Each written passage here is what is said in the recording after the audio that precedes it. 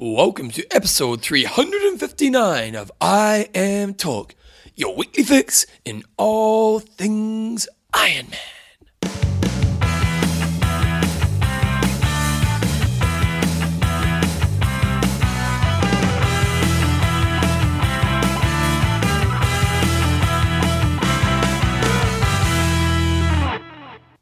Radio team, welcome along to episode 359 of I Am Talk with Coach John Newsom and Bevan James Oz. How you going, mate? I am good. How are you, Bevan? What do you got on your t-shirt there? It's a new t-shirt. No, it's not new. It's semi-new. It's a 2011 winning Rugby World Cup t-shirt with all the names written on it of the people in the team, I think. I've never worn it here before. Oh, wow. Who's the world champions? Yeah.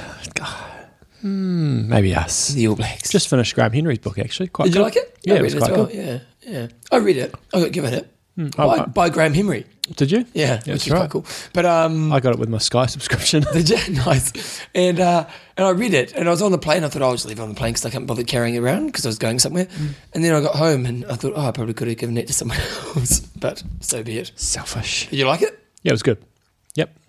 But let's get on with the show. Well, people might be interested. He's one of the best coaches ever. It is a very good book. He's a very successful coach. Like his success rate in all forms of rugby. It was 85%. Yeah, in all forms. Maybe that was All Blacks. One or the other. No. It was even as I think maybe even all forms was higher. It was close to 90, something around that. From the coach, from the day one of being a coach, right through to when he stopped being the All Black coach, to have a win rate of nearly 85% to 90%. Very solid. Pretty phenomenal. Okay then, I'm Talk is proudly brought to you by Coffeesofhawaii.com.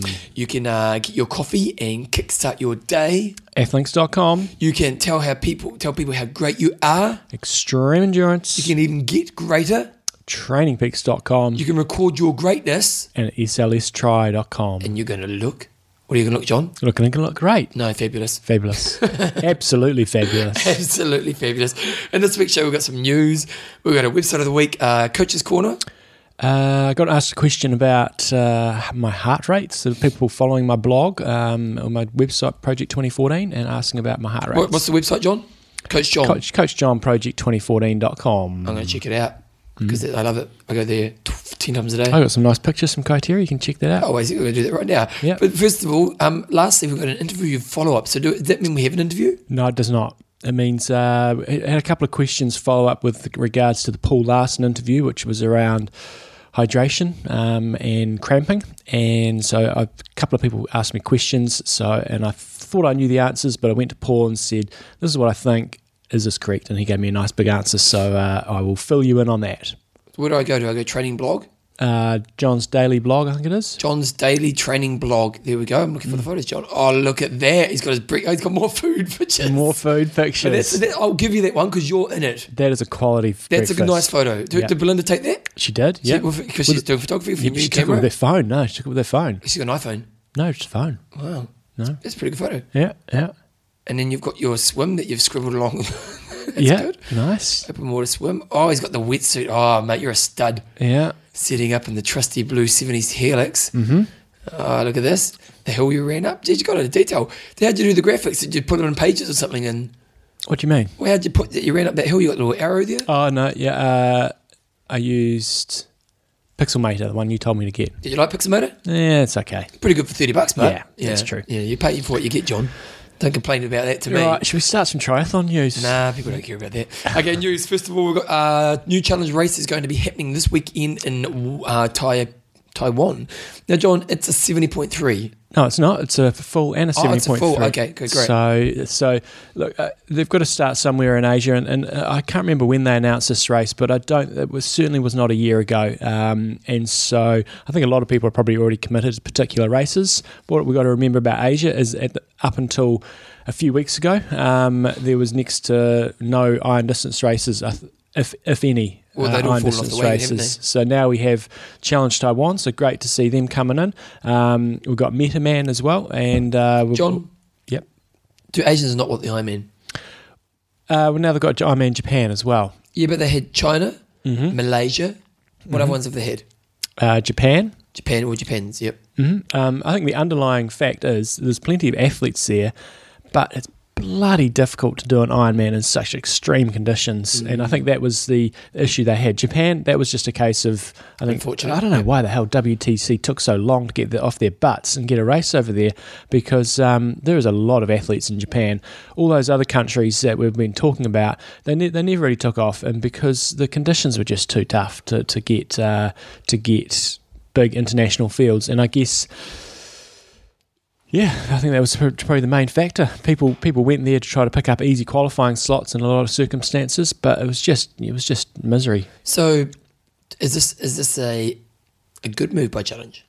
Well, I think it is because they've got the half there. I think if they were to do a standalone full, they're going to really struggle. And when we look at the Challenge Taiwan website, in terms of their numbers for the full first year, they've got a couple of hundred. And if they were to try to make that a financially sustainable race, I just don't think it's ever going to get up to that sort of 1,000 that you probably need to make it, pay its way. So by having a half there, it looks like their numbers in the half are really good. I think that's the way that this race will go. And as long as you get good numbers in the half, I think you should be able to make it financially sustainable. Sounds like another fantastic venue that they've got, and I think that's what you've got to go. You try to get the tourism money. People are trying to. This program will get beamed all around the world, and try to get that tourism cash from the local tourist authority. And if they can do that properly, then I think this race will have good success. But hey, they haven't even had it yet, so we've got to get some feedback from the athletes. I think the thing that Challenge has on their side is when they start a new race, they do have that.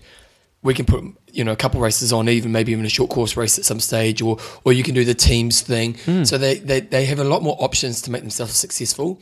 Now with Ironman, sometimes they put a half on, very rarely, and they never really do teams. No. So the Ironman has to make sure that it can go in and pretty much draw at least 700 people, really, isn't it, to make it sustainable. So Challenge have that.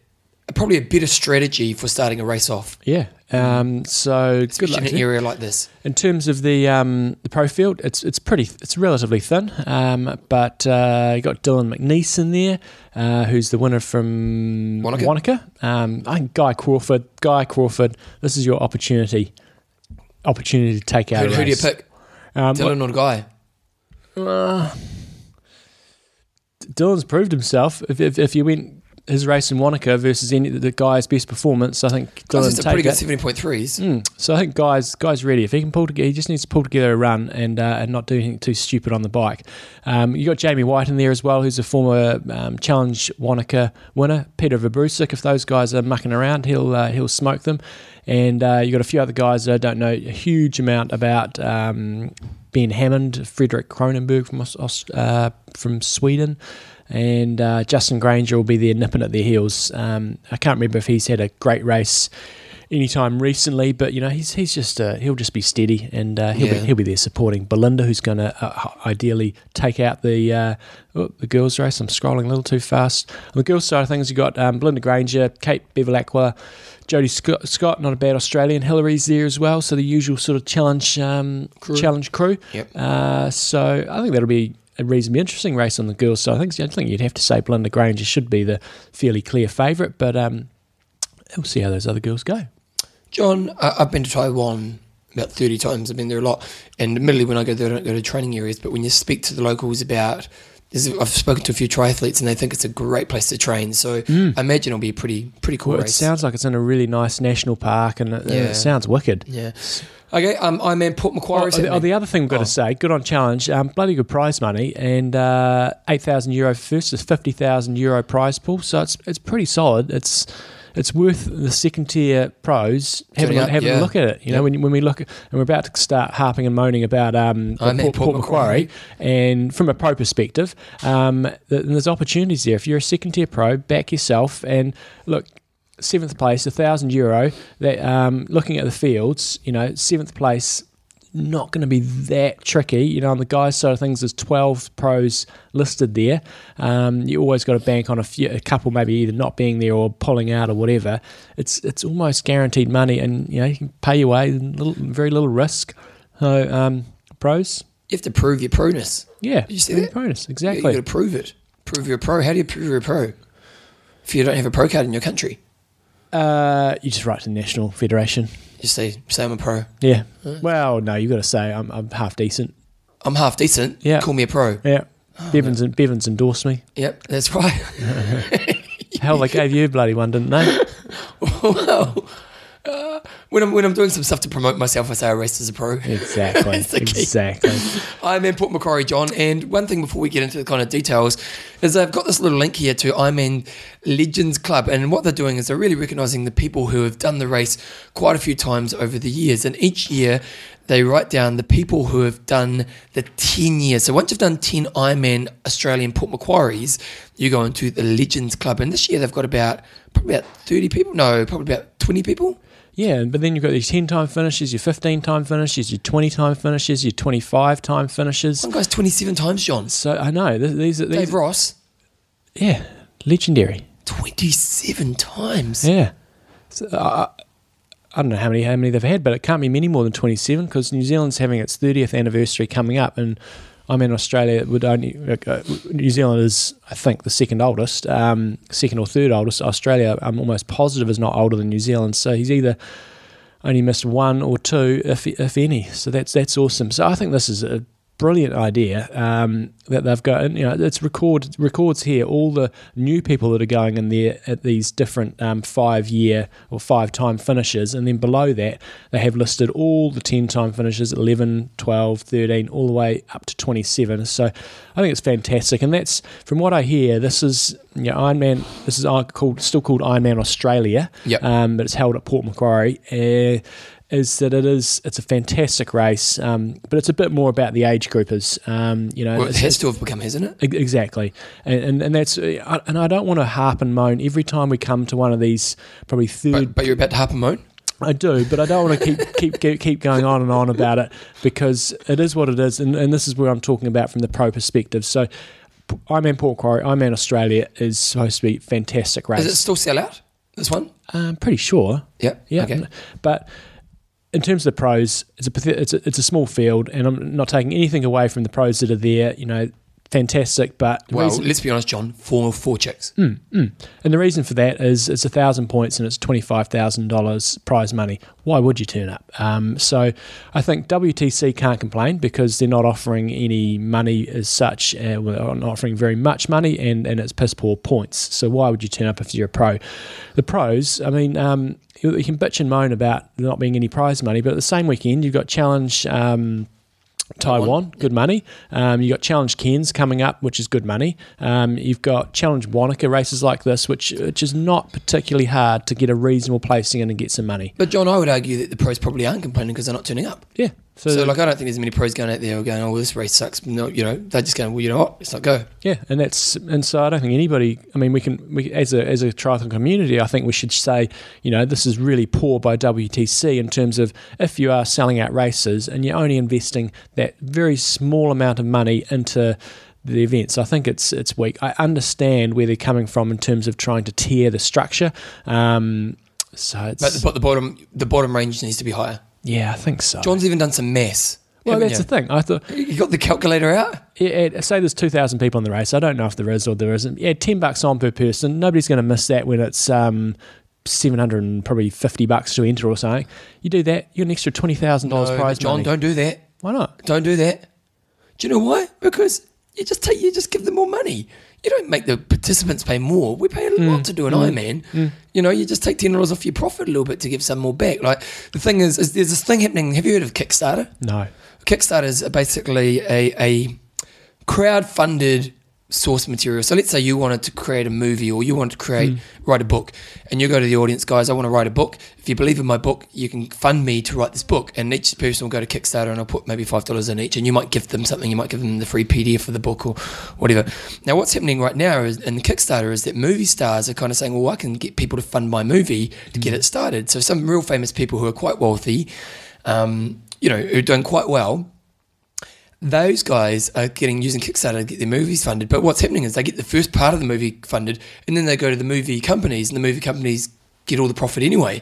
So they're going, well, why should the fan pay for the movie company and make all the profit? And I kind of look at this in the same way, that why should we charge more to the participants when really WCC should just be fronting up a bit more? Yep. You know, like it's just trying to come up with solutions. I get your point. You know, an extra if you took $10 off per participant, that's an extra $20K that goes towards. So I get why you're thinking that way, but actually, it's about WTC pulling their socks up. Exactly. You know, like 'cause it's unfortunate because the thing is, as much as this race has now become a bit more of an age group race, it's only because it's having no love. You look at Challenge Taiwan, and they've not got a sellout by any stretch of the imagination, and they're able to put on €50,000. Yeah. And these guys are putting on less than half that. So I think that's pretty weak. And also, if we think about the history of this race, you know, if you look at the list of winners who have won this race in the past, you've got legends of the sport. Totally. You know, who've gone on and won this race. And it's a pity that now you look at this race and you go to the pro field, bit of a joke. Yeah, it is. You know, and it's not taking any away. You know, we've got Luke Bell, we've got Jason Shortest, we've got some good pros here, but yeah, four female pros is a bit of a joke. It is. So last year, Paul Ambrose took it out in 8:17, and Michelle Gailey from Australia took it out in 9:34. As Bevan said, this year, Luke Bell and Jason Shortest are the top two seeds, and Patrick Evo is also there, and Luke Whitmore. Patrick Evo took out Ironman Louisville last year, and also had a second at Cozumel and Louisville the year before. So good, consistent performer, but usually sort of sitting around about that sort of 8:50 to 9 hour mark, as opposed to being in the range of sort of Luke Bell, who's quite a bit quicker than that. Jason Shortest is always going to be there or thereabouts. And Torsten has Chris Lee on his start list. Now, Chris Lee had a sensational race somewhere recently. Was it... let me have a look. It might have been Melbourne. Let me have a quick look here. Doesn't have his results on here, but he raced sensation. I think it was Melbourne. He might have run up to like 5th or something. But anyway, if he's in shape, he could be on fire, and it could be one to take it out. So I think those are probably your main four athletes there, but only 10 or so guys on the guys' side of things, and on the girls' side of things, as Bevan said, only 4. You got Rebecca Holschik, Nicole Ward, Tamsin Hayes, and Ange Castle. The whole pro field there it is announced, and Torsten predicts that Rebecca Holschik will take it out in 9:41 for a 15-minute victory. So let's see if Torsten's right when we come on next week. She's currently ranked 55th in Torsten's ratings. Okay, well, there you go. And Luke Bell is only 87th in Torsten's ratings. We did get an email from Greg Gorman saying, "Hi guys, given the paltry total of just 4 female pro athletes competing in Ironman Australia in Port Macquarie on the weekend, what will become of the nearly $4,000 of allocated prize money for positions 5 through to 8? 4 options I come up with: divvy up the remaining prize money between the 4 female pros who did compete, award prize money to the top 4 age group female athletes, award the top 4 age groupers, or give the money to charity." John, what does happen with that money? Well, I was trying to do a bit of digging around, and I know as in some races they do divvy it up and share it amongst the place getters. But I did go the place getters. The pros? The pros actually get money. So if, for example, it pays 8 deep in the women and there's only 4 women, it gets divvied up. And I can't remember if it gets divvied up between just the women or the men. And do they have to finish within a percentage time to get Well, the money? this is the thing. I couldn't find the answer to that. Challenge these days, you don't have to finish within a percentage. So wherever you finish, you get the money. Ironman, they keep changing it. It came and went in terms of whether you got the money if you finished within a percentage or not. But in terms of the prize money they've got there, it's $25,000. So it actually only pays 6 deep. So it's $5,000 for first, and it drops down to $750 for 6th place. So if anybody knows the answer to that, I'm keen to find out. If any pros are listening out there, it would be nice to have an answer. But I did do a bit of scrounging around, and I couldn't find the right answer for WTC races. Okay. Well, let us know, guys, because it'd be really interesting to know. I have a feeling that nobody gets it. Well, of course, because WTC then save more money. Oh, Bevan, do you not like WTC? No, I do, but I wish they looked after our pros more. Yes. Challenge Family announces a partnership with Mark Allen Online. The Challenge Family and Mark Allen Online have announced a partnership that sees the coaching company of one of the greatest triathletes, sporting legends, partner with the fastest growing series of long-distance triathlons. That's their PR, a little bit there, John. Yeah. I'm doing my job for them. In the partnerships, athletes will benefit from a tailored training programs through markallenonline.com. for each of the 18 challenge races around the world, as well enjoy a unique access to Mark Allen himself through a series of online video seminars. So I don't often put news use like PR stuff like this and that. I just kind of thought that this was an interesting one for Challenge to be sort of getting their claws a little bit more into the American market, because there's obviously no American Challenge races at this stage. Although I suppose you've got Challenge Penticton now, haven't you? North America, yeah. North America. But I just thought this is a really good marketing ploy by them to just get into, obviously if you listen to the show, you know all about Challenge races, but there'll be heaps of people that don't listen to the show, don't even know what Challenge probably is. Oh, John, I've just gone to Mark Allen's blog. Yeah. It's got a picture of food. Oh, good on you, Mark Allen. Mark Allen, sharpen it up. Yeah. Everybody start doing that, and then send the link to Bevan.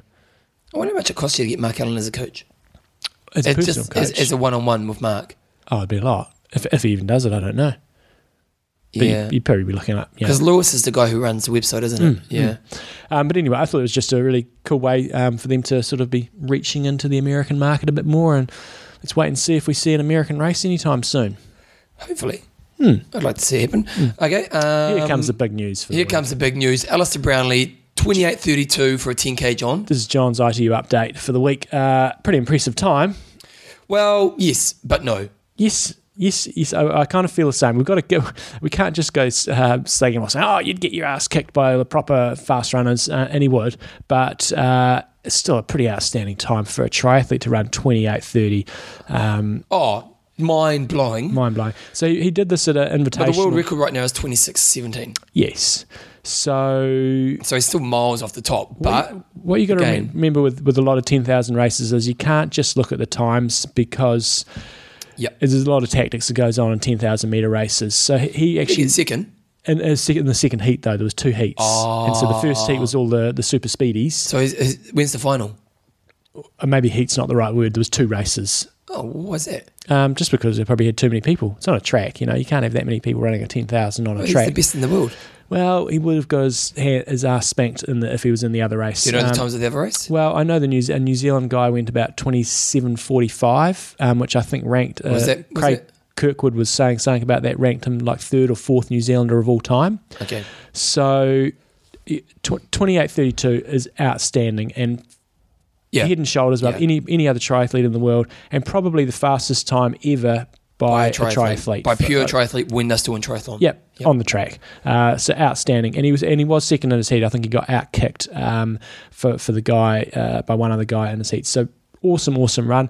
And he really is claiming that he's not at full fitness at this stage. When he was in San Diego, he was saying he's nowhere near what he was like in London. So, let's just say he could go quite a bit quicker than that. But as Bevan said, he's still quite a way off being competitive in a high-quality international field. If he rocked up with that time at many sort of national level meets, he'd be in the mix. He'd be right in the mix. But in terms of going to a major international meet, he's still quite a long way off the pace, which you would expect. He's a triathlete and he's not a pure runner. Okay, so I looked into it, and based on the research I did, for him to get to the Commonwealth Games, he'd still need about another 30 to 40 seconds to get the B standard. Yeah, so I think the B standard was 27:50. Yeah. So he's still a little bit off it, but because ultimately it seems as though the Commonwealth Games, if he were to go down his path, would be the goal. Yes, that's what he's. And so would 40 seconds, because 40 seconds at that pace is a lot.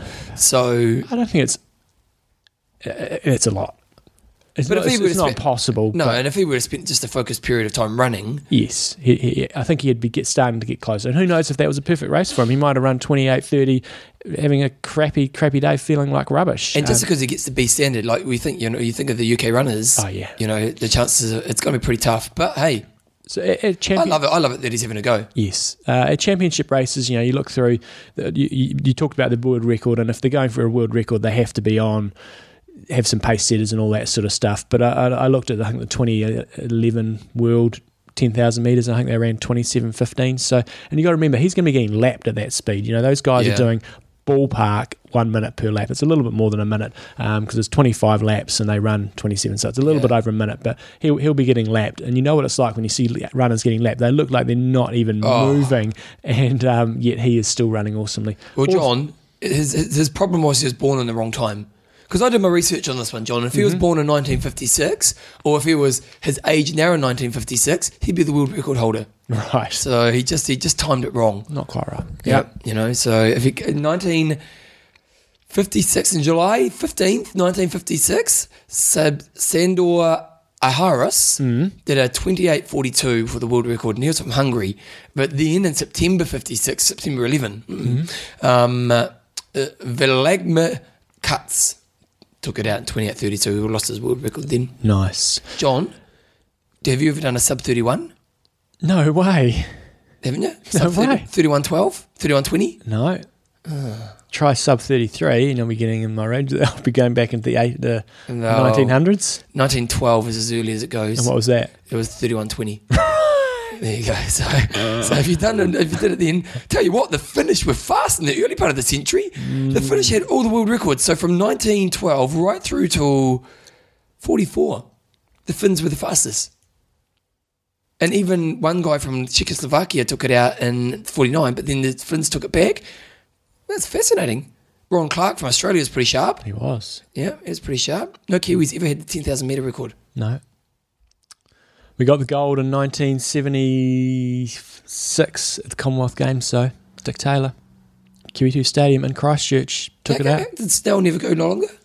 No way. Well, but nowadays, those guys go longer as they get older, don't they?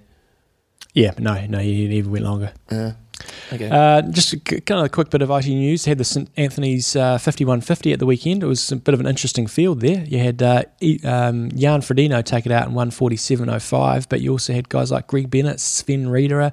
And on the girls' side of things, what was really interesting was Alicia Kay, who I don't know a lot about, took it out from Nikki Samuels and Emma Moffat. Marinda Carfrey was down there in 6th place, but it was quite interesting seeing a bit of a mix of the some of the longer course guys, and this is a non-drafting race.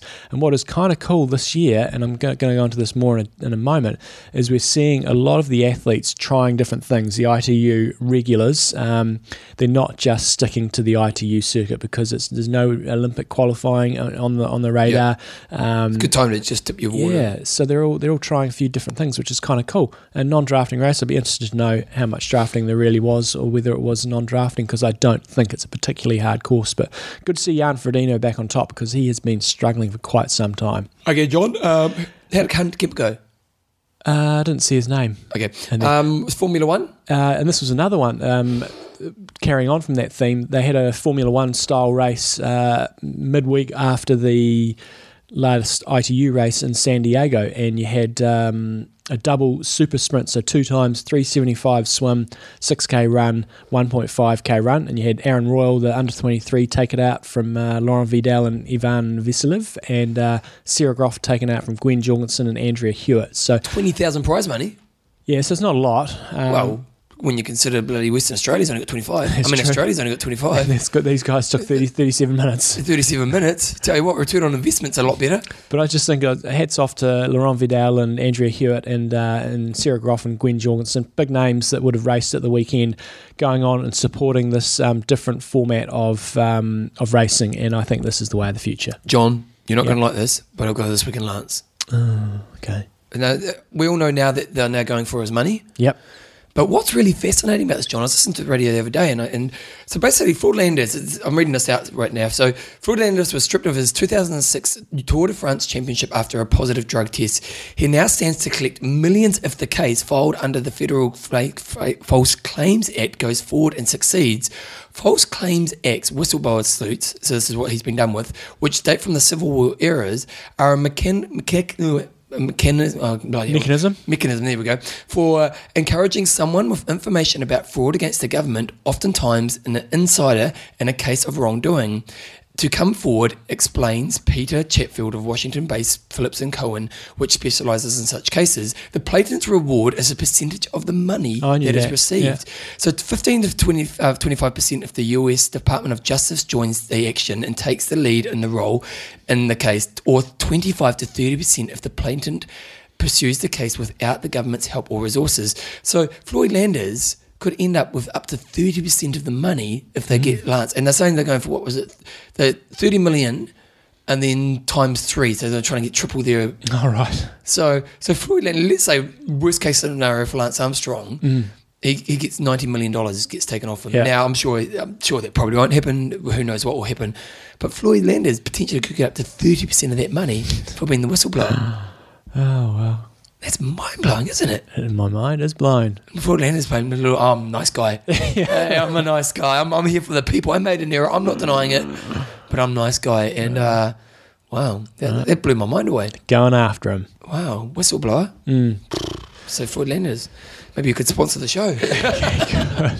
The other huge piece of news this week is there's going to be a camp on in Tanyapura. It's all signed. Oh, we're putting it in the news, are we? We are Okay. putting in the news. Okay. 5th to 8th of September. I'll have a bit more detail on it next week, but 5th to 8th of September, it's going to be at the Tanyapura with myself and Jürgen Zach. It's going to be 4 days of pretty intense training. 4-day camp. 4-day camp. You taking Belinda? No. Oh. Really good time if anybody's going to Kona in the Asia area to get in. We're going to be doing some pretty decent mileage in 4 days. There's going to be a 180k ride. I think there's going to be 150 and a 120 and a 90, something like that. It's going to be pretty solid. If you want more details on that, pop me a note through, or pop the guys at Tanyapura a note. I'll hook you up with them if you come through my coaching site, and it's going to be awesome. We go on and on about how nice Tanyapura is, and now I'm actually going to experience it for myself and do some high quality training. Or if you're not going to Kona, or if you're building up for the Laguna Phuket race or the 70.3 in Phuket, it's really good timing. So start of September, 5th to 8th of September. What price range? It is $1,100 US for 4 nights, all inclusive. It's everything. Everything. That's really nice good. accommodation, food, me, Jürgen Zach, there's You get massage John. in there. Yep. Do you massage them as well? I give them a massage, John. and there's going to be a few clinics and stuff in there as well. So it's going to be a combo of high intensity training and not high intensity, high volume training, and Remember, all guys, that if you are thinking about doing this, because it seems pretty well priced and it'll be a great thing. Remember, it's one of those things when you can bring your partner along, they can get all the kind of Exactly. other side of the things done. They've got the mind camps or just that kind of relaxation side of it. So you can Line bring by your the partner on. Yeah, and you could be training all day. They can be doing their own thing, and at night you get together, have some dinner, and you'll probably fall asleep, but you don't tell them that. Exactly. You know? So check it out. Nice. Where do you go? Just come to my coaching site. I haven't got anything too formal together yet, but just go to coachjohnnewsom.com or coachjohnproject2014.com and flick me an email, and I will sort you out. Okay, John, sponsor. Athlinks. So Bevan, what was I going on to Athlinks yesterday for? I was getting ready for something or other. Oh, that's right. Somebody asked me about heart rates and stuff, and I was trying to think when the hell I last did my marathon. I couldn't remember when I did the Auckland Marathon. I knew it was 2 years ago.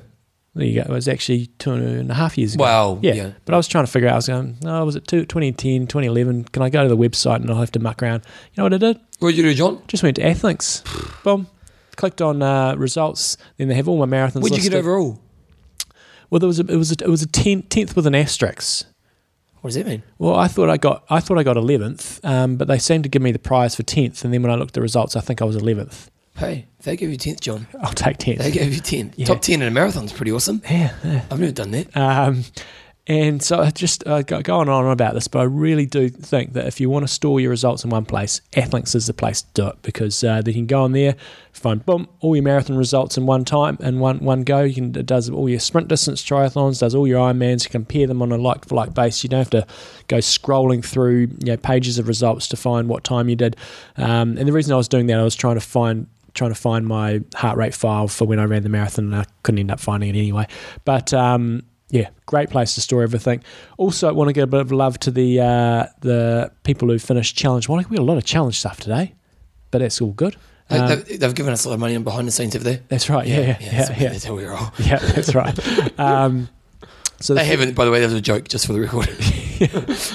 Well, if they want to, come talk to us. maybe we're just buttering them up.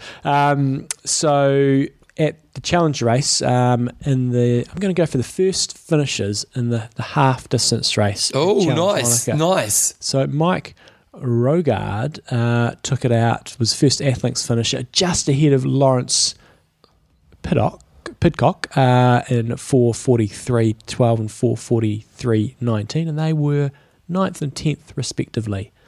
And let's have a look at the girls' side of things. Genders. Hold on, here we go. Female, 1 to 100. Look up. And loading. Who have we got here? Sarah Bryant took the race out from Ruben Bishops. First Athlinks finisher was Kat Cassidy. Kat Cassidy, that's a good name. 6:13.06 in, what was her place overall? 46 female. Oh, Zania Morrison, you just missed out there by 3 minutes. Oh, She was at 52nd. Saw her at the pool this morning. Did you? Every Tuesday morning, see Zania at the pool. Zania and Ian turn up just before I get out.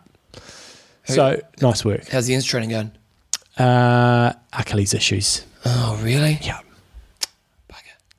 He's got the new power meter though. I sent him down to get a new Power to Max one from bikecycle.co.nz. Yep. He is loving the power meter. Really? Yeah. Well, that's good. Loving it. Well, John, speaking of results, Yes. so last week we talked about Haltel's result, Yep. and you weren't that I was I saw that on Facebook. someone was giving you a hard time saying, John, you weren't that loving towards Haltel. I said it was not too shabby. Yeah, well, not too shabby. Haltel. Now, where did he get? Let's have a look here. Haltel, what time did he do? 2:32. See, like I can remember it. It was 2:32. Hal And he Davis. did it in costume. Did he do it in a costume? I'm pretty sure he did. No. I'm almost positive. What kind of costume? A running I costume? don't know what sort of costume, but I'm almost positive he did it in some sort of costume. How restrictive that was, I don't know. Haltel, you can send us through a picture or something. We'll put it on the website. Pretty good balanced race. He did 1:15 for the half. Nice work. Yeah. Tough. But got 48th overall. That's. I think that shows the caliber. I'll be interested to see. You got 10th and you did a 38. 38, yeah. 2:38, and he did 2:32 and he got 48th. But I bet he would have been one of the first.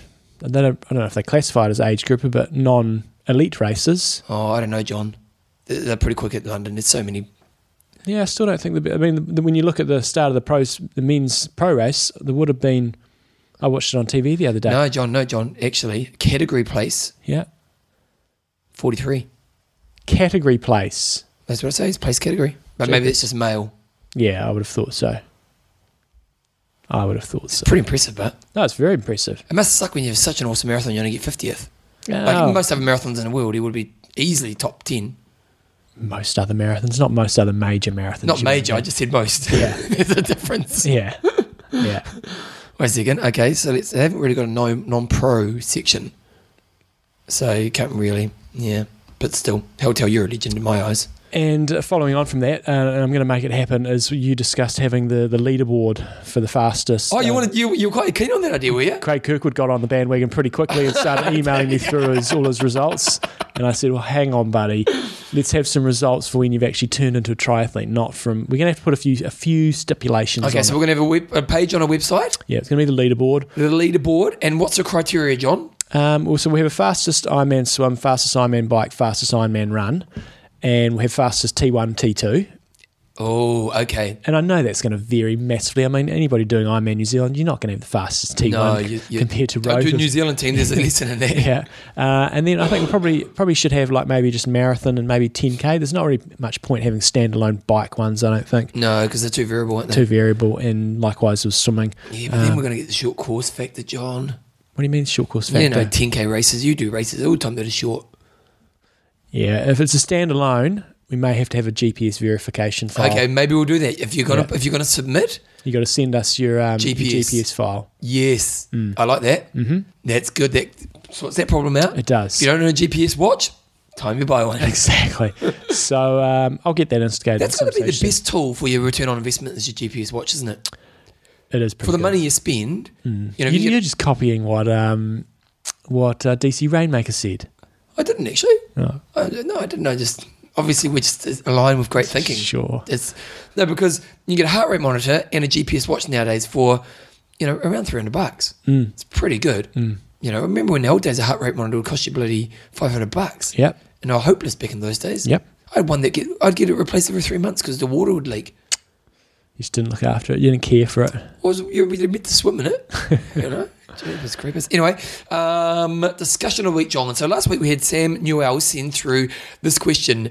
Do you think that the age group ranking system will lead to WCC changing the qualifying criteria for Kona into a ranking system?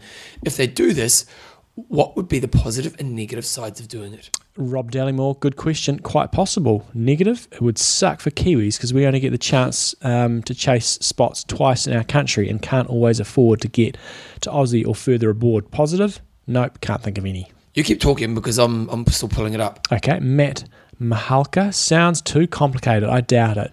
It isn't particularly fair to those that don't have many WTC events around them and that they can compete in. Plus, it would lead to someone competing in Kona without having completed an Ironman.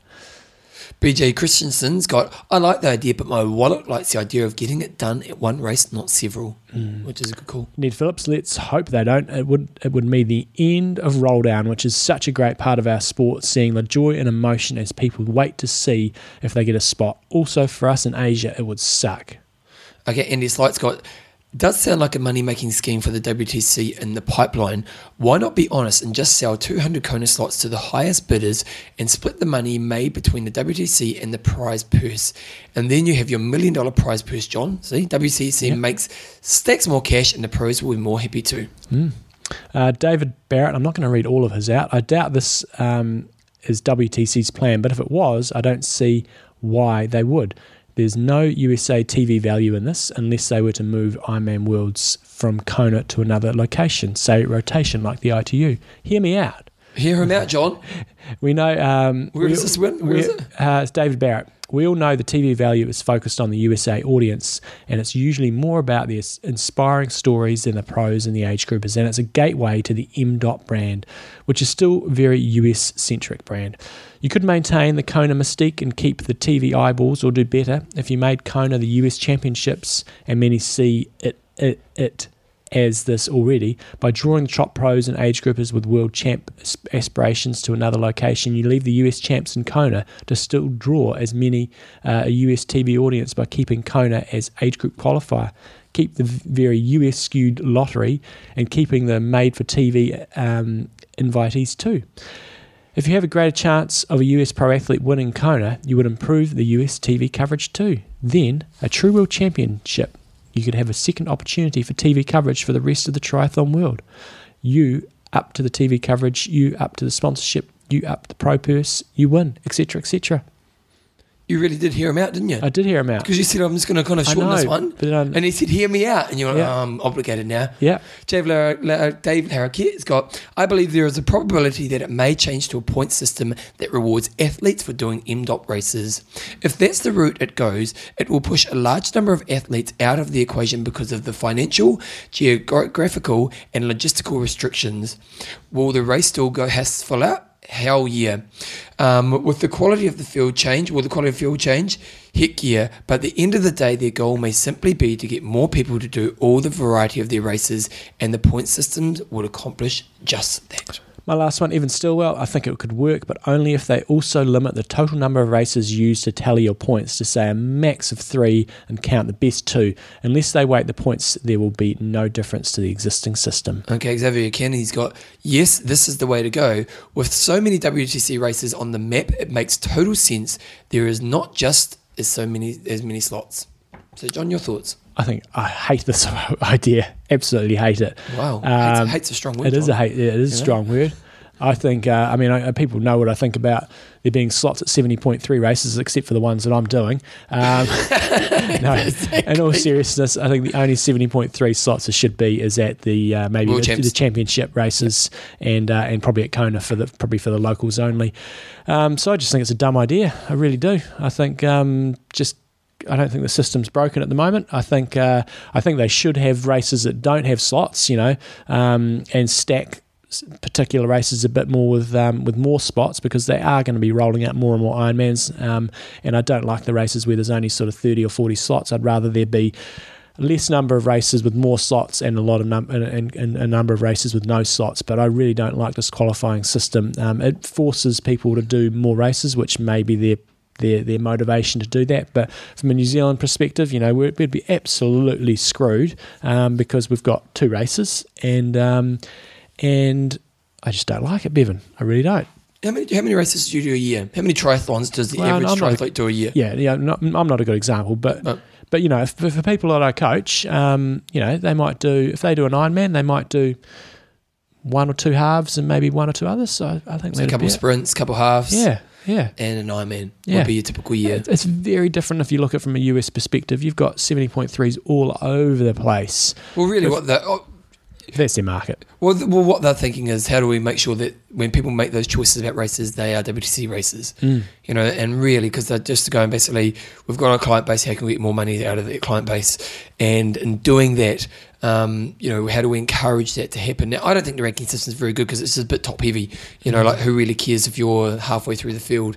I don't think many people have probably even gone and checked the ranking system, you know, since it's come out. I don't know if it's the answer to the problem they're trying to solve, but that may be something that would work. So do you like the status quo, or you would like a ranking system? Oh, no, I don't like a ranking system because I think it does make it it just favours people who can afford to. Because the thing is, if you are going to do all WTC races, you are doing premium price races. And for, you know, like, if we look back to that research, who was it that Gary? Was it Gary? No, the triathlon business guy? Run Try, or? No, remember the interview we did with the guy from England? Gary Rowe? Yeah, Rotham? yeah. Yep. And, you know, triathletes aren't actually as rich as we make out they are. You know, you know, sure, if you look at the Triathletes Mags, bloody PR, you know, or merchandising kind of thing, they say we all earn about 150 to 200 grand a year. 250 a year is the average wage, you know, and we're definitely the 1% if that's the case. But this other research is kind of saying, actually, most triathletes are kind of run-of-the-mill, kind of doing okay, but not... Yeah, it's still an affluent sport, but it's not... But it's not, you know, not everyone can afford to pop out $600 for every race. Exactly. You know, and so then it becomes, is really Kona just who can afford to get there if you go down the system? And I kind of don't like that. Yeah, so I don't think the system's broken. I think it needs a little bit of tweaking. I think one thing that would be cool that you could do right now is, we've got the Legacy now, which is 12 Ironmans, you get your Kona slot. But maybe even within each race, a percentage of all slots have to go into a lottery for all entries. So let's say Ironman New Zealand, you've got 60 slots. You know, 54 of those slots are all going to go to everyone for all the age group champions because they deserve it.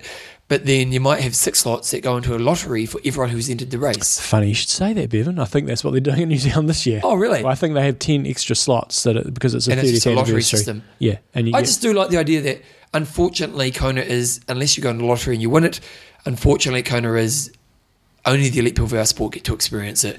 And now we've got the Legacy, but it would also be nice to get that person who's only going to do a couple of years of Ironman to go and have a chance of being able to do Kona. So I think it needs some tweaking, but I think this ranking system, if they bring this in, I think that it's going to be a really bad move. And we've heard nothing that they may do it whatsoever. No, We're it's just total speculation. speculating. John, I'm going to veto this week's question. Oh, I thought it was a good one. But okay, I'll save it for next week. What is it? Oh, I'm going to veto this week's question. What is it? If there's one more thing you could do to try and... I'll save it for next week, if as long as you've got a good one. Well, okay, let's put on a WTC cap and say, if we were to run WTC and we're actually trying to make more money, what would we do? Okay. Because we're often quite critical of them trying to make more money, Yeah. but they are a business, and you know what, like it or hate it, they are a business that's, you know, trying to make a profit, and, you know, at the end of the day, their measurements are going to be around their money coming in. So what would we do if we were to look at the business of WTC and what we'd do to make more money? Okay. You like that one? Yeah, it's fine. It's actually pretty good, isn't it? What was it again? It was pretty sharp, mate. I was happy with that one. Good. So if you were the business owner of WTC, what would you do to make more money? Yes. I'll be interested to see what you guys say. You know what I do? I'll probably do a ranking system. Okay. Right, chuck in some music, You want some Bevan. music? Okay. There's a long news section. Where are you going? Where are you going? Going for a wee. Oh, okay. 15 minutes for news, mate. You go for a wee.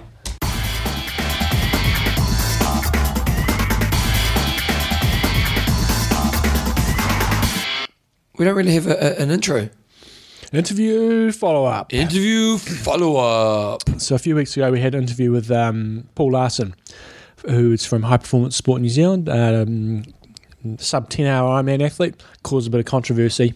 Well, a lot of discussion around it. So it was really focused on hydration and cramping and a bit of nutrition stuff thrown in there as well. Take-home points, John? Take-home points were that electrolytes are not, you can't really replenish your electrolytes when you're racing. So Yep. And thirst is your gauge. thirst is your gauge. We're looking for 2 parts glucose, 1 parts fructose when, Yep. when we're looking at carbohydrate, and you're really only looking at, you know, 1.5 grams so per minute of exercise. So quite a bit of Yeah, some new stuff, some stuff that some of us already knew. But I think the thing that a lot of people struggle with a bit is the electrolyte intake and sodium, whatever, and they're thinking, oh, well, I've cramped before and I've taken electrolyte and it's worked. And we kind of discussed that. One question that I had from a few people, if we don't take electrolytes, what about hyponatremia? And my sort of response to that was, if you drink to thirst, then it won't really be an issue because you won't be drinking too much, and hyponatremia causes when you just drink excessive amounts. And as Paul said, you can't really absorb the electrolytes anyway. So if you so basically, right. So Paul's answer though, in more concise form than what I've given you. Yeah, because it was pretty weak. This is a confusing issue, I know. Intuitively, it would make sense that if you consume sodium, that would offset hyponatremia, a low salt concentration in your blood. But the sodium amount in sports drinks is so minimal relative to your blood sodium concentration, which is closer to the amount of salt that's in the ocean, that it dilutes it. To give you an example, imagine if you have a bucket of ocean water. What happens to the concentration of the sodium in the bucket of ocean water when you start to pour in your sports drink? Think about it. You're diluting the sodium concentration in the bucket. Same issue in us. We've got a link to a study where sodium was ingested during an Ironman and made no difference. And we maybe have a link on that on the site. And so when I sent him my sort of my responses, he said, yes, if you drink to thirst, it won't be an issue. Your body has finely tuned mechanisms to figure out exactly what it needs in terms of water and carbs during racing. Keep up with the carbs if racing Ironman, like I've mentioned, and see neverbonk.com guidelines, and drink to thirst. Thirst centres in hypothalamus detects the osmolality concentration of your blood and will tell you to drink in accordance with this. B, you can absorb the electrolytes, but their amounts are so small that it makes no difference. You have all on board that you need for a day of Ironman racing. One second, I wasn't with you. Okay. Where are you? One thing about the good quality electrolyte carb drinks is that they have a good ratio of glucose and fructose. He doesn't mention This is a follow-up from Em as well, because she was asking me a couple of questions about it as well, and I've got trying to figure out how you can get the glucose and fructose mixed right, because some products, and there are a few out there in terms of sports nutrition products. If you go to his website, he's actually got a list of some of the products that have the perfect 60-30 kind of ratio. But others don't. And I was like, well, how do you figure out what the glucose and fructose ratio is? How do you look at label? If they don't? And so that's still an unanswered question, and I've got to follow up on that. Also, Paul sent a link that he's got on trizone.com.au about the sports drink debate as well. So just a little bit of follow-up. One thing I would say, some people are saying, oh, this is all a load of rubbish, and you should never really listen just to one person. You know, Paul said this is the way we've found out from sports science that it is. You should use that as a marker point to go out and do a bit more research, play around with things. It doesn't sound like there's really any harm to having electrolytes, but how beneficial they may be is debatable. So, well, I think you've got to do a bit of trial and error, you know, and because there's that thing I talked about when we had the interview where if you trust you have a system that's worked for you, especially for the experienced athlete, you kind of know what works for you. Now, maybe that's placebo, maybe you are wasting a lot of your money, because the thing is, there is a cost to using electrolyte drinks, you know, and if you don't need that, you can save yourself money and, you know, and put it towards the prize money, you know, and so, but if you know, so it's about trial and error, and I think you've got to choose the moments where you're going to trial not using electrolytes, so you might choose a C race, and the ones where you're going to go with something that you trust a bit more, and that what you end up trusting may change over time, but, you know, it will come from you doing a bit of trial and error. You've got to believe it. So you've got to practice it, you've got to believe it, and that stems back to that interview we had quite a while ago with the nutrition guy, Norton Hadler. He said, you know, you got your diet you're going to work with, you believe it, it'll probably be okay. If you have a nutrition plan, you practice it enough, and you believe in it. Well, Norton was also saying your diet's not really the problem. Yeah, I think you significantly improve your chances of it working, because there is some neuromuscular thing going on with cramps and stuff, and you just got to believe in what you're doing, practice it. Well, and I think ultimately with the cramping stuff is, are you training enough? Are you conditioning your body enough? Exactly. And I think that's one of the most important things that Ironmen don't do, and we've talked about this a lot in the past, but it's really important. You need to race a lot. You need to race a lot in all types of racing, because we all know that when you're training, you never go as hard as what you do on race day. And so as much as you can train like an animal, race day brings another level out of yourself. And so if you can do more racing, bike racing, some run racing, some triathlons, obviously, then your body's going to be more conditioned, so you're not going to hit that fatigue rate early. One thing I'm definitely going to be incorporating into my plan over summer is making sure that I do a good number of long runs in the heat of the day, middle of the day, because that's something we often steer away from is, you get up and you do your early Sunday morning run. You're getting off the bike, you're going to be running generally in the peak heat of the day, and you've got to practice it because that's when... that's when you're racing. So there we go. Just I'll a bit put a of link follow-up. to all those kind of things on www.imtalk.me this week. Sponsor. Oh, do we actually tell them what maltodextrin was? It's a glucose. Did you want to? Oh no. Oh, that was from him. Yep, maltodextrin is glucose. Okay. I need to do a bit more research on all this sort of stuff, Evan. Basically, you how things break down and what have you. Okay. Sponsor SLS Try, and it's sale time, John. Bevan, who loves a sale? Oh, we both do. I think you and I love I a only sale. shop at sales. Oh, good. I never pay full price. Yeah. That's why I love going overseas because I always find outlet malls. Yes. Outlet malls rock. Yep. Belinda and I have got a nice 24 hours in Honolulu on the way home, staying a night in Honolulu, coming back Outlet from mall? camp. Yeah, the outlet mall we were in Honolulu was okay. Can't remember. Yeah. What do we buy there? You bought a whole bunch of stuff. I always Just do. clothing. Nothing too riveting. But anyway, the thing. Remember John and I went to this outlet mall, and then we went and got sushi from a sushi train place afterwards. And remember, none of it was cooked. Remember the meat was. Oh yeah. That's right. That chicken. in the Yeah, it was sushi. like you can't eat raw chicken, and there was bits of it that were just raw. Yeah, that was at the main shopping centre. Yeah, that wasn't a bad. That's that when was we a bought bad my call. computer. Yeah. Yeah, and it wasn't good. And that's a good thing with SLS. It's always a Yeah, sale. sushi's always good. Where you can use the promo code IamTalk and you always get yourself a nice healthy discount. But Look at that. But go and check out some of their sale items as well.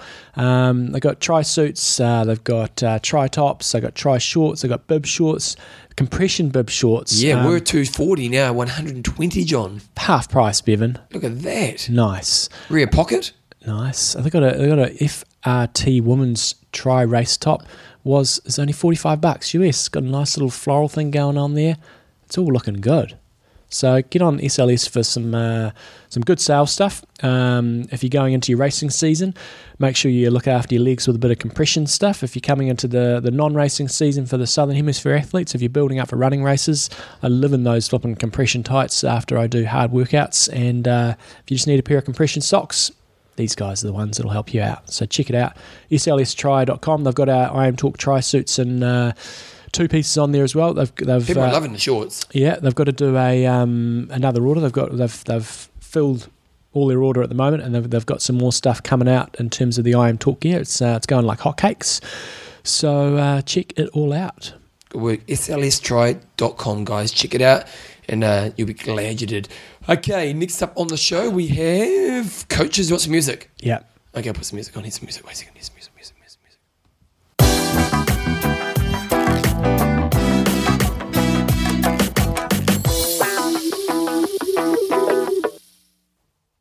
Coach's Corner. John, I put a bit of Pimp Star music on there. Nice, There's a bit of Big Daddy. Yeah. Big Daddy John Newsom. Big Daddy John Newsom. Big Daddy John Newsom. Project John. Project John. Coach John, project2014.com. That's where you want to go, team. So I had an email through from Adam Bardsley, and he was saying, following your Project 2014 with interest, it was great to hear you so stoked on the podcast after your Auckland race. When a battle-hardened ex-pro who led Ironman South Africa and took down Peter Reid. Yeah. Peter Reid's coming up on Legends shortly, and we'll be reminding him of that, don't worry. I'm sure he's still losing sleep over that one, John. Yeah, it's great. We can get psyched when you can hear from an ex-pro, can still get psyched, and it gives us hope to us numpties that one day it's possible for us to do that as well. Cutting the chase, I don't think we've ever heard you mention on this show or your training updates, but I was wondering what your max heart rate was. You obviously know an awful lot about training, so I'd be interested to hear what relative intensity you work at, as I don't train with power. I realise there's an element of personal strengths and don't make it as one-dimensional as that, but it will be useful guide. So, Adam, what I did is I actually scrolled back into some old data for myself and actually found a couple of lactate tests that I did, which I thought might be reasonably interesting. These were done in 2005 and 2006. And so I don't actually have a max heart rate number for you.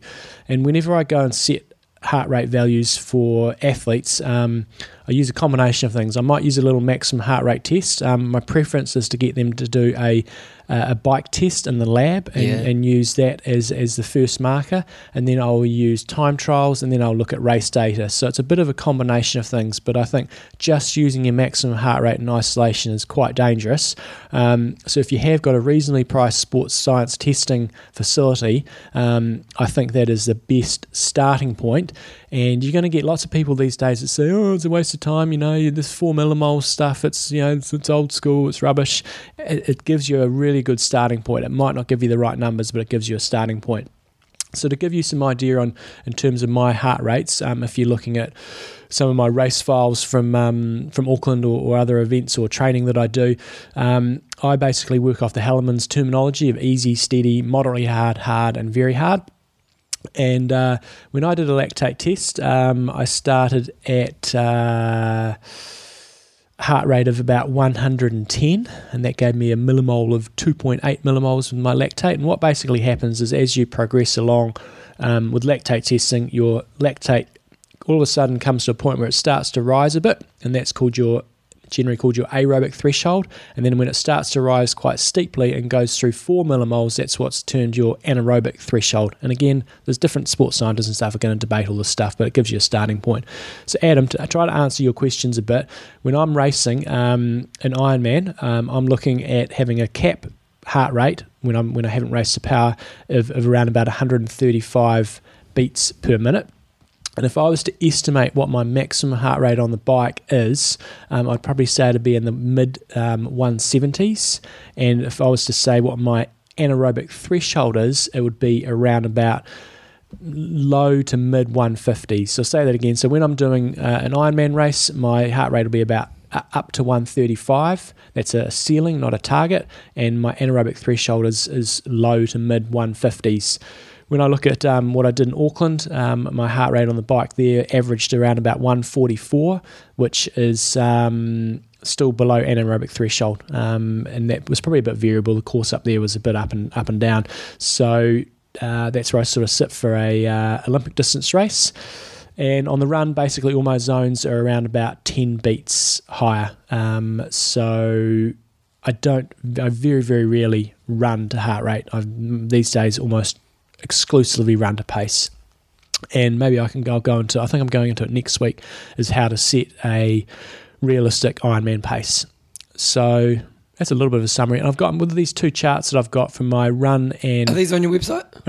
I'll put them on the website, and I'll send you a link so people can check this out. But it's quite interesting looking at my running. It really shows how efficient I am at lower zones, because when I do my lactate testing, I had really quite a few points which are very, very low levels of lactate, and then it shoots up very, very quickly. Well, you're pretty good to about high 150s really, aren't you? And then bang, you go up. Like 170, your lactate's massive. Yeah, so in terms of my max heart rates, I'd say on the bike around about mid 170s, and on the run around about mid 180s. But I have not done a maximum heart rate test in a very, very long time. For those people who can't afford power, I know you kind of answered this on the bike, but they're a little bit newer to the sport. For biking, heart rate's still a good gauge. Oh yeah, definitely. So I'd say go through that sort of system that we've got. Is firstly, if you can, go get a lab test done, and the test that I've used in the past has just been 4-minute stages at each level. Now it is more beneficial to do longer stages, but it's not critical. We're just looking for a starting point. And we're looking for a total new person here. Yeah, we're looking for a starting point. We're not looking for, when we talk to that guy, San Milano. You're pretty good at remembering names. I never from a while ago, he was really saying you need a 10-minute stage to get really accurate data. We're just looking for a starting point here, and just to give you some ceiling values. So I think first step, if you can, go get a lactate test done.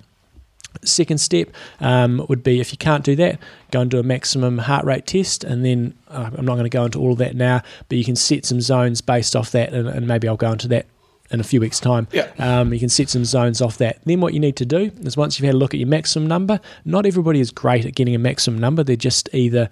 Well, some people don't have the mental capacity to Exactly. develop that. Yeah. Exactly. And then that takes some time to develop. Then you go and do a time trial, and then you can have a look at your numbers from actually doing a maximum effort time trial and a max heart rate test, and then you'd have a look at your race numbers. So you'd need to do a few races where the sprints is fine, sprints are Olympics, where you probably don't race to heart rate, but where you've had the capacity when you've got off the bike and you've actually had a reasonable run, you can look at your bike file and say, that's my heart rate there in a race, that's my heart rate there in a time trial, that's my rate there in a maximum test, and that should give you enough data to actually set some reasonable parameters, some upper levels not to cross when you do Ironman. And they should always be upper levels. You don't need to have targets necessarily, I believe, in an Ironman race. You just need to have some numbers you don't go across, and that's for power and for heart rate. And that way you'll set yourself up for a reasonable run. John, I suppose the question that a lot of people would like to know would be, okay, well, let's say we've done all these tests and we know our easy, steady, moderate, hard zones and all the rest of it. But how do we know how to use those in training? Well, that's where heart rate does become a lot more variable. With power, you can be pretty specific and fit. Of course, you still have your good days and your bad days, but heart rate is a lot more variable. So I would say, again, you've got your ranges. So, my steady range is 122 to 135.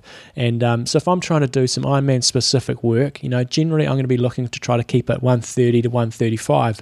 There might be days out there where my heart rate's sitting at 125, looking at my speed, and I'm going pretty quickly here. Yeah. And just you feel like you're pushing the effort as well. Yeah, my heart rate's just a bit suppressed. So again, you set up your zones, and as long as you're within the zones, and you use it as one marker, so you'd use your heart rate as one marker, you use your pace as one marker, and you use your perceived effort as a marker as well. So I'd say generally it can be a little bit on the low side. It's more if it's on the high side, you've got to be a little bit careful. If you're going to for running these days, go get a GPS watch. Yeah, that's the way to go, isn't it? Yeah, it really is. And or use an iPhone or something. I mean, the iPhone and stuff is not ideal, but it's... Yeah, I run with an iPhone. It doesn't bother me at all. Run to pace. Yeah, it's the way to go. Again, still some variables there, but run to pace. Just run to pace. Yeah. Just run to pace. Okay, John. Adam Barsley. Oh, you already done it. Yep. Sponsor Coffees of Hawaii. John Albert just sent me through a link to he sent me through a link to. It must have been good. You can't remember it. Pink Floyd. Yeah. He sent me through a Pink Floyd documentary. Albert knows not to send me those ones. He just put you on it. Oh, I love it. Albert sends me through some good content. He sends some good books and good Pink Floyd. I watched it. It was awesome. VH1. How the album was made. Awesome. Nice. So anyway, sorry. How long, Bevan, do you think the Chrissy phenomenon is going to keep getting talked about a lot in triathlon? Do you think it's starting to fade now? No, because Chrissy's quite good in the UK. She's pretty good. She's made a name for herself. Chrissy is... I think Chrissy will be around because Chrissy really wants to have a bigger impact, doesn't she? That seems to be how I perceive it. So I think... Anyway, my point is, I think we're talking about her a lot less, and she's going to start... In our world? Yeah, she's going to start to sort of fade a bit. Yeah. So you need to get on to Coffees of Hawaii and make sure... Who knows how much longer the Chrissy coffee is going to be around, but it's still around at the moment. Wow. You got the Queen Kahamana Espresso, which is 100% Chrissy coffee, and you got the Queen Kahamana Vanilla Magnat. Well, what's great about that one, if you actually buy it, and it's quite cool because I've got the picture of Chrissy over the finish line, but if you buy it, then some of the money goes to two of the organisations, the John Blazeman. Yep, and the Girls Education Nepal. And it's got the website here, and it's looking pretty cool. So it's a triple win here. You're supporting I Am Talk by buying stuff off Coffees of Hawaii, supporting Chrissy's charities, awesome. And you're getting coffee. And you're getting some quality coffee. And what you could do is you could almost say, I'm just giving money away for charity, and your coffee turns up. And there's a fourth point. You use some of the I Am Talk codes and you get a discount. Oh, John. Everybody's a winner. Everyone's a winner, baby. That's the truth. That's the truth. You know that band? Don't know that one. Hot Chocolate. Hot Chocolate. They're saying, you sexy thing. Yeah. You sexy thing. Yeah, thanks, Ben. Yeah. Joe's just walking past. Yeah, well, she knows I love you. Yeah. So check it out, coffeesofhawaii.com. If you want the promo codes, go to iamtalk.me. It's pretty cool, Coffees of Hawaii, isn't it? And if you want to check out a good documentary, VH1, wait a second, let me put this email. There we go. VH1, The Making of the Dark Side of the Moon. Have you listened to that album? No. Have you ever been into Pink Floyd? No. No, neither really. But I think if you want a bit of a psychedelic experience, John, If you want to get a little kind of Right. like start thinking Yeah, about that's a what I deeper wanted. level, how they're all against us, John. Right. It's us against them. That's Pink Floyd, basically. Right. That's how I seem to perceive them. And Dark Side of the Moon. I'm going to send you this documentary. You should watch it tonight. Right. Delete Yeah. button's going to get over time today. Everyone's okay. Anyway, what are we up to next? Wait, Music. Music. You want some music? Here's some music.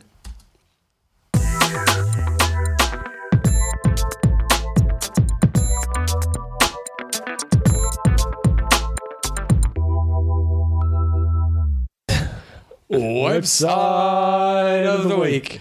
John, propaganda again. No, you're talking about documentaries. We've got a good one here. Oh, Dark Side of the Moon. It's us versus them. Us versus them. Yeah, this is going to make you a better person. Really? Forks Over Knives. ForksOverKnives.com. I haven't actually watched it yet, but I'm sure it must be good. Is it a doco? I've got a doco here. It's let's read the email out. I'll read it out. John Ewing sent us through. Plant-based diet. Hi guys, just started listening and thoroughly enjoying your work. Have heard several mentions about the China study, etc. A topic I'm very interested in, and I can point you in the direction of a great film, Forks Over Knives. Also check out Rip Esselstyn. I remember that name from donkeys years ago. Really? Rip Esselstyn. I'm a former top triathlete whose father is a leading light in the plant-based eating world, as well as being a former cardiac surgeon, and Rip has taken up the fight to educate people. Would make a great interview, I think. And so, yeah, forksOverKnives.com. I haven't watched a documentary. I'm going to be buying it, and I'm going to be watching it. Well, and no I'm looking wonder. forward to it. Yeah, of course. You would. Wait a second. Let's pause and watch the trailer. I've already watched it. The trailer looks great. It does look pretty similar to the other one I China watched. study? No, what was that one called? Propaganda for no meat? Is that what it's called? I think so. And it I was- hate meat. Yeah. If you eat meat, you're an idiot. I can't remember the name of it. It was good anyway. It looked pretty similar. But anyway, one of the things I really liked about this website was they've got a really big recipe section. So I'm cranking through some of those Can recipes. I pause and watch the trailer? Yeah. Well, because I don't have an idea, John. Well, you should have done your piece. Well, I didn't realise it was a movie. The website's a bit weird. I wasn't sure if the website was trying to sell me stuff or not. No. It was it's not very clear. Pumpkin Pie Square. I'm looking forward to making that for the kids. So if you've got gluten-free kids and things, or you're gluten-free yourself, there's quite a few gluten-free recipes on here, all healthy, nutritious stuff. Joe and I were having What If You Were Rich last night discussion. And you wouldn't eat meat? Oh no, we'd have better meat. That was so I was like to Joe, when we're rich, because it's like when you're rich, you're going to spend more money on food. You buy nice, like we spend about $200 a week on food. What do you spend Bloody on food? hell. What do you spend? A lot more than that. Really? What do you spend? I would say we'd be $350 probably. Yeah, but you've got 4. Well, they're 2 kids. You must eat a lot, Newsom. And you don't have meat. Oh, we have a bit of meat. Well, wait a second. You say no meat. I'm not saying no meat. I'm just saying less meat. Well, A lot of people have meat every meal. every meal. Not every meal, every day, every dinner. They Yeah. probably have meat 7 times a week. Well, no, we don't every night. But I would if It's I not could. sustainable, Bevan. Anyway, you go watch your trailer. You don't need to watch the trailer. Rational Just watch optimist. it. Rational optimist. Anyway, John, what I'm saying is, we were talking about if you're rich, when we can probably spend $300 to $400 a week on food and not bother us. Yeah.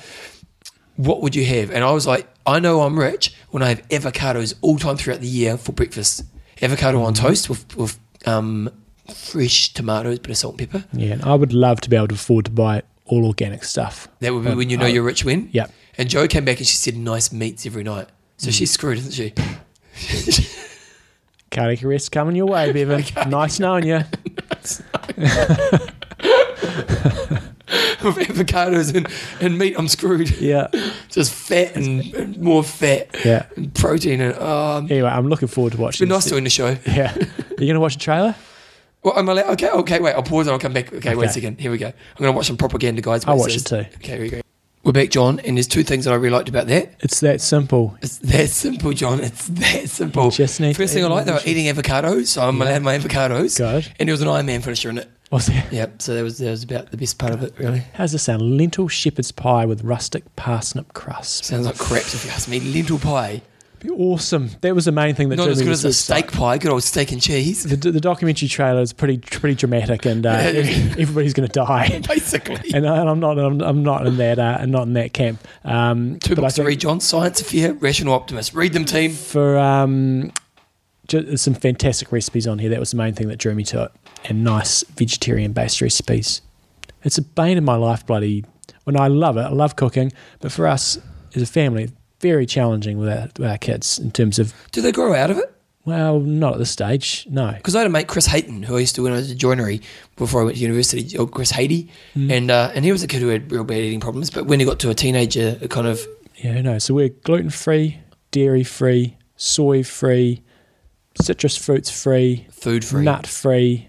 Man, you're screwed. And so it's a real challenge. So these, in all seriousness, these websites are really useful for me in terms of trying. Tomatoes are a real bitch that we can't really put in there, very high acidity. So websites like this for me are fantastic. Oh, you poor thing. That is a big burden, isn't it? It's a challenge, but it's who cares? Hey, there's lovely kids. Bigger problems out there. Yeah, exactly. You love your kids. Okay. Quick questions and answers. Well, I've added a few. Oh, here we go. Okay, we have Ken and Julianne Fox. The Travelling Foxes they are. Foxes. We sent through an email about the hits. Yes, and so we haven't really heard too much about the hits. It looks like their field sizes are increasing a bit. It sounds from the feedback that we're getting from them, they've done a couple of them. It still sounds like it's quite old school, pretty basic stuff in terms of the level of support you get on the course. And I think as long as that's communicated to the athletes saying there's not going to be a huge amount of people on the course, you're paying this amount of money, this is the level of support you're getting, I think it's fair enough. But she did, was it Kevin who wrote it? Or was it's Kev, I think. Kevin. Ken and Jules saying there's minimal volunteers on the course, so you really need to be self-sufficient, and they could really pick up their game a bit there in terms of having a bit more marshalling on the course, because they have had a few instances where the course has either been long or short, or people have gone the wrong way. Yeah. So I think they've still got to do a bit of work there. The other one we brought up last week was you were commenting about San Diego and the ITU. Was watching, yeah. You were watching, and you're saying there was hardly anybody there, and I was sort of saying, oh, maybe there was, and apparently there wasn't. Yeah. You guys were dead on the money regarding the minimal amount of spectators there. There really was bugger all. They watched both the males and females and said it was awesome. There were a couple of thousand amateurs from the morning that were long gone, mind-blowing as they hit the world's... I know. Okay, maybe triathlon's not big in the community and you're not going to draw many of the general public, but you've got a couple of thousand triathletes racing in the morning. Are you going to hang around and watch Alistair Brownlee? But I think that's where you've got to think about venues and what have you, because like in Auckland, we race at 7 o'clock in the morning. If the pros are racing at 3 or 4 in the afternoon and you're out in the middle of nowhere, then it's quite a challenge. And if you don't create the environment... Was there that much of a time gap? I don't know. But I'm just trying to say that it's the race organiser's responsibility to make it appealing enough to stay there and watch it. And I think having the entertainment there, having, if you're expecting people to wait around, have a shower facility there, have some good changing areas, and have some entertainment. And when it comes down to the course, you've got to have some hot corners and things like that where you can actually... That was one thing that was lacking a bit in Auckland, I felt. We were on the real heartbeat of the course on the bike, which was straight up a hill. They should have had music pumping up there and all that sort of stuff. You've got to think about those things to make it really appealing for people to be there. And that's where the Europeans really get it right, is they've got some... they get massive crowds to some of the races because they make it a real event, festive thing. And in Roach, you've got these turnarounds and there's music pumping there and bands playing and the beer miles and all that sort of stuff. So, Well, what's really interesting as well is if you do that stuff well for the general area, you're showing the return on the investment of having the race there. Like Rote you go to Rote and everyone in Rote, it's like, this is a great race to have in our community, and everyone in the community gets behind it, and they make it a bit of a day. Everyone's on the piss when you're having a race, and and I'm sure that brings a lot of money in for the community, not just the racers and the people who come to the race, but also everyone in the community probably spends a bit more money, has an eventful day that they remember every year. Exactly. And I don't know, just... Another item of news from last week's show, we had Adam Ottstott on the show, who was an age grouper turning to racing in the pro division, and he had a baby girl on Friday the 26th. Oh, I got someone... Cassidy Clare Ostott. I can't remember who this is, but Rob, the Essex Buccaneer, or the Orange Canyon, is a pirate. He's got a crew of pirates. I was going to include that when we had... That's all right, you include it now. Oh, no. We can wait. I was going to wait. It's around Ironman Lanzarote. When is it? It's in a couple of weeks. Okay. So I've saved Pirates, that. listen up in a couple of weeks. Yep. What other ones have I got here? Just Michael Davidson had a mention of us in his race report from Ironman South Africa, and he listens to the show, so nice work, Michael. Love your work. He's talking about the nutrition interview that we did. Yeah. And he had a pretty thorough race report, which I'll put it on www.imtalk.me. He's a South African pro, and he did, I can't remember what he did, about 8 something. Nice. Yeah, pretty sharp. Let's save that one from Richard Swan. Richard Swan. Why? I'll put it into a show when we need a bit more content. But that's not that exciting. Oh, I think the person will find it exciting. Who it's about. You want to wait for another week to... Yeah. Okay. Well, just one other thing. Christian Isaacson, we had the clip to that on... the clip about him doing his thing, and someone else sent through an email saying, you know what, he's trying to fundraise a lot of money. If we want to put a link to it where you can support him, that would be great. He's not racing in Haiti. He's doing his missionary work in Haiti, and he's racing, I think, Ultraman Canada. Would that be right? Mm-hmm. Yep. And John's not even listening. And do you think I'm a legend? Oh, now he listens. Yeah. So we're going to put a link to that on www.imtalk.me, plus we'll put it on Facebook as well. And then, so you don't want to mention Swanee? No. What's this one about the swim course? Okay, so good old Skip Slade was saying that at some stage we mentioned that Ironman Texas may be a time trial start. Heard it through the grapevine. Well, he did the work. He actually went to the organisers and said, "Is it?" And they said, "No, it's not going to be. It's going to be the same as it's always been." So basically, it's a normal Ironman start. Cool. So there we go. Sponsor. Why do you want to do? I don't get why you don't want to do Swanee's one. Well, save it. We need content. We've been going for an hour 30 or something, haven't we? An hour 20. Yeah. No. But it's not content. Well, no, it is. I'll make it content. You can make content out of this one. Trust me, I'll make content. I make content out of anything. Yeah, okay. Good luck with that. Oh, well. Swanee, look out. Yeah. Okay. Extreme endurance. So I had an email from one of the athletes that I coached this morning, raced at the weekend, and he just said, damn, that extreme endurance works really well. I came off it for the winter and back on it in the past month. I raced all out yesterday and the legs feel fine today. It was only a sprint distance race. With the past cycle of on, off, on, I can really see the benefits. There you go, Bevan. That's about all we need to say. It bloody well you works. Know what? That is the feedback we seem to get, isn't it? I don't think we've ever had an email from someone saying, oh, it's a waste of time. Exactly. And it's we really haven't, have we? And it's an inexpensive way to test things out. And we were talking before about, trialing things and trialing your nutrition, practice. And it's an inexpensive way. I think it's $39, I think, for a container, which will last you a month. And that is more than enough time. Like, I was only on it for 10 days before Auckland, and I honestly believe it was a fairly significant player in terms of how well I performed up there, relative to where my fitness was taking that. And again, I had minimal muscular soreness after the race, which is one thing, but I was also the ability to push very, very hard on the run. I'm assuming the lactic buffering was sort of kicking into action there as well. So it's worth a try, guys. If you haven't tried it out yet, use the code, or anybody can use the code IMTalk5, and they'll give you a $5 discount off Extreme Endurance or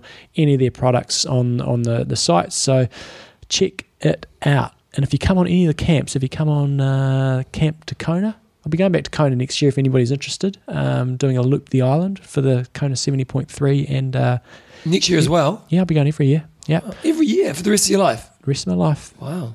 It's because I'm eating all these vegetables, Bevan. I'll keep going forever. That's another 200 years, isn't it? Yeah. And also I'll make sure I've got some sample packs as well when we go to Thailand as well for the camp in September. So check it out, Extreme Endurance. Give it a try. Use the code IMTalk5. What kind of bike are you riding? Sipo. Well, Gina Ferguson's got a new bike, or Gina Crawford's got a new bike. Yeah. She's got a Sipo as well. Yeah. But she's got the new Sipo. Yeah, it's fine. I'm just saying, it looks pretty cool. Yeah, I bet it does. I'm just giving some love to your sponsor. Yeah. No, the Sipo is awesome. Awesome. Really? Well, Gina would say so. Gina Crawford. Is it Gina Crawford or Ferguson? Crawford. Used to be Ferguson. That's right. I was just checking you knew. Yeah. Sorry, Roll. Anything else, John? That is it. Do we do IM finishes? No, there hasn't been any races recently. Okay. Sponsors. Do it after. We'll do it next week or something once Ironman Australia. If you're doing Ironman Australia this weekend, go on to imtalk.me and tell us about your race under community. Okay, guys, a couple of quick things. Sponsors, John? Coffees of Hawaii. Pink Floyd. Athlinks.com. 70.3 Wanaka. Winners. Extreme Endurance. It just works. TrainingPeaks.com. You're great. And use the code IMTalk. Yeah, get a discount. And slstry.com. Sale time, John. Sale time. Nice. If you want to email us on imtalk@podcast@gmail.com. Also, if you want the show emailed to you each week once I release it as an MP3 file, just go to www.imtalk.me and fill in a little form in the middle column there. John, what you got?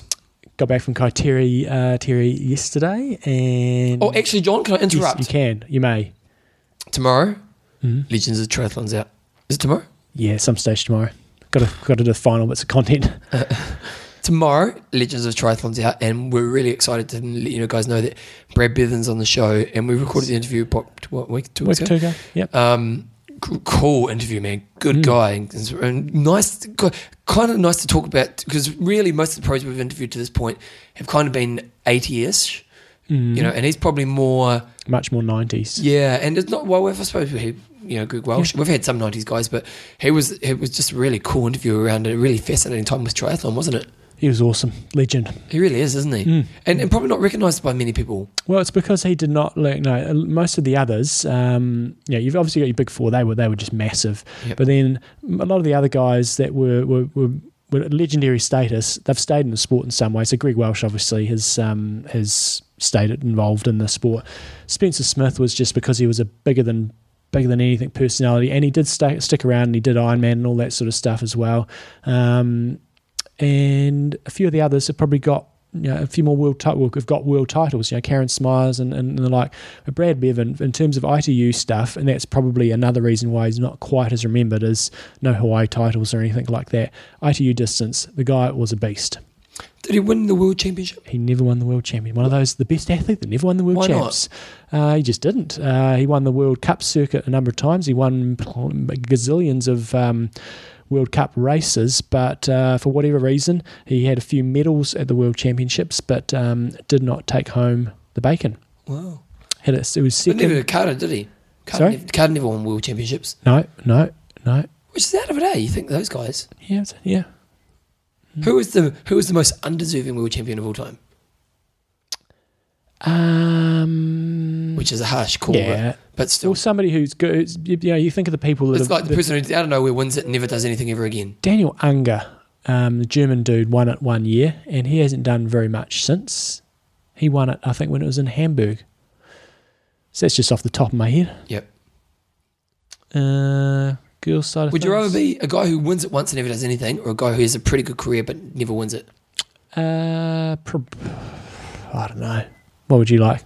It's a hard question, isn't it? Financially, I think you're probably better off being the guy that didn't quite win it, and you got heaps and heaps and heaps of podiums and a nice long career than a. I think I'd rather a long career. But still, you'd end it going.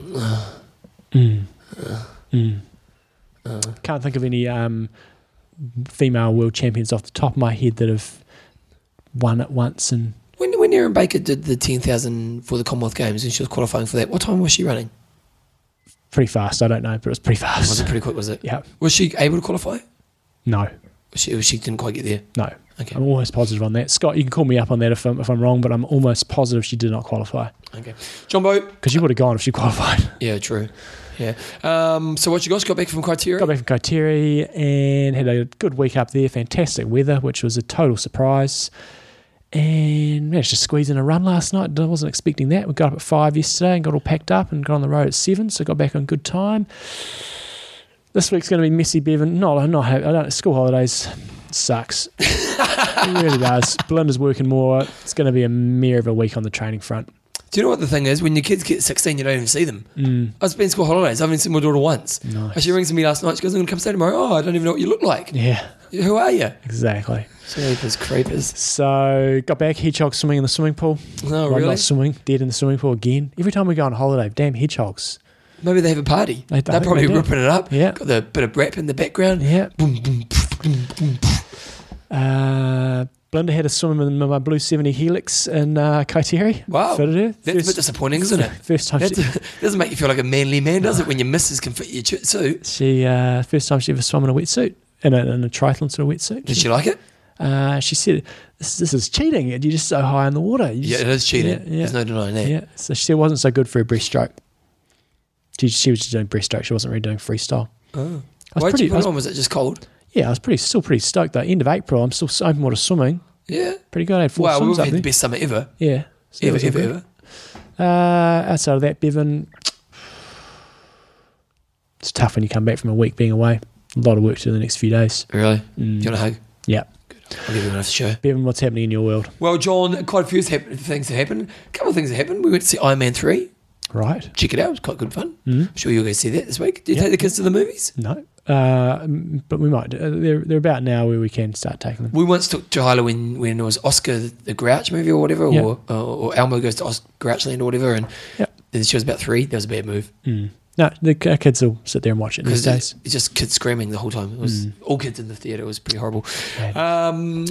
Then we had a games night Saturday night. It was quite fun. Yeah. Had porno and Take it over.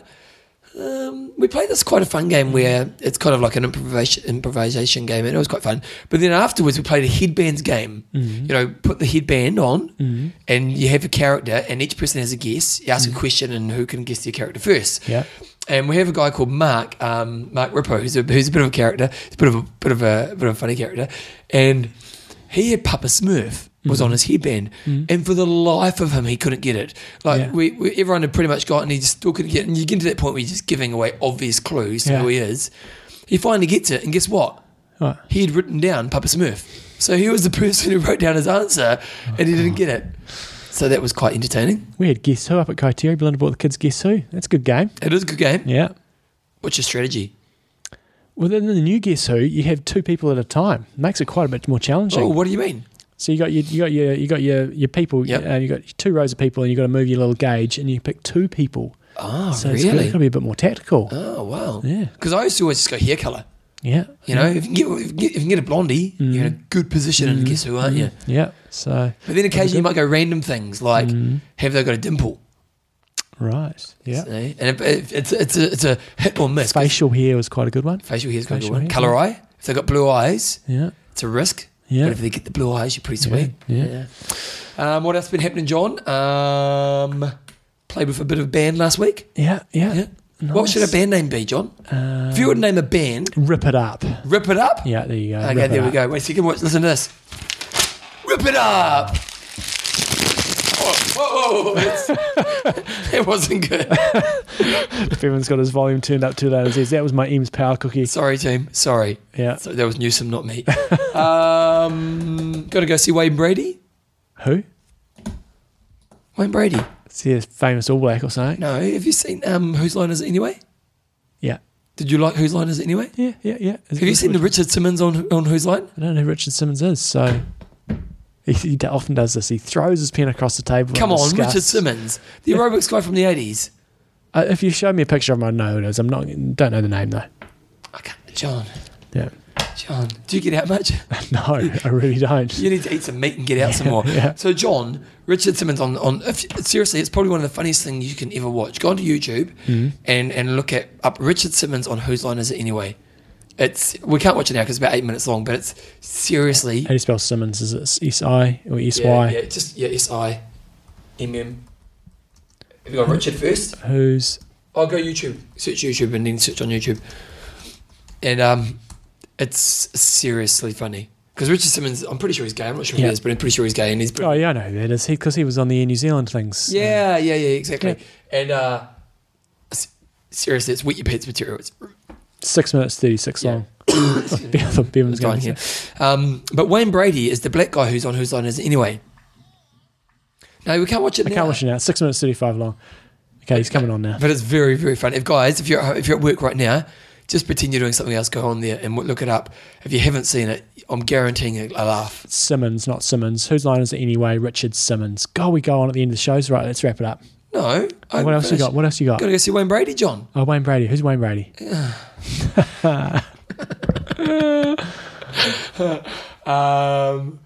my spouting? Okay. You do that every week. No, not the spouting in the house. Oh. It's a bit scary, really. Yeah. Because that side of the roof's a bit steep. Yeah. And I'm literally like Spider-Man up against the wall. Yeah. And a few times a bit slippery. Yeah. I did think ACC could be coming on. Crazy. I'm painting in the middle of painting all my spouting. Are you really? Yep. That's even more of an ACC thing. Hanging over the edge of the house painting. What, have you heard of a ladder? Yeah, it's too high. Really? So I'm really going to fall hard if I come down. So what do you do? Do you... Belinda gives me instructions from below and I hang over the edge and I paint it.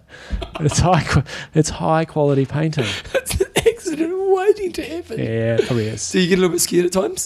Just once or twice. It's only in a few areas I've got to do that. Not paying for damn painters scaffolding to come around. Do you know how much that stuff costs? Yeah, because that's the thing nowadays. They made it illegal in New Zealand that you have to have scaffolding. So everything suddenly got 10 times more expensive. Exactly. Righto. I could just see you. Yeah, it's Project 2014 out the window. It's a different kind of project. Yeah. Okay, no, that's about it, John. Okay, I'll go watch Richard Simmons. Okay. Iron Russ. I'm in a Train hard. Trace Smart. Kia kaha.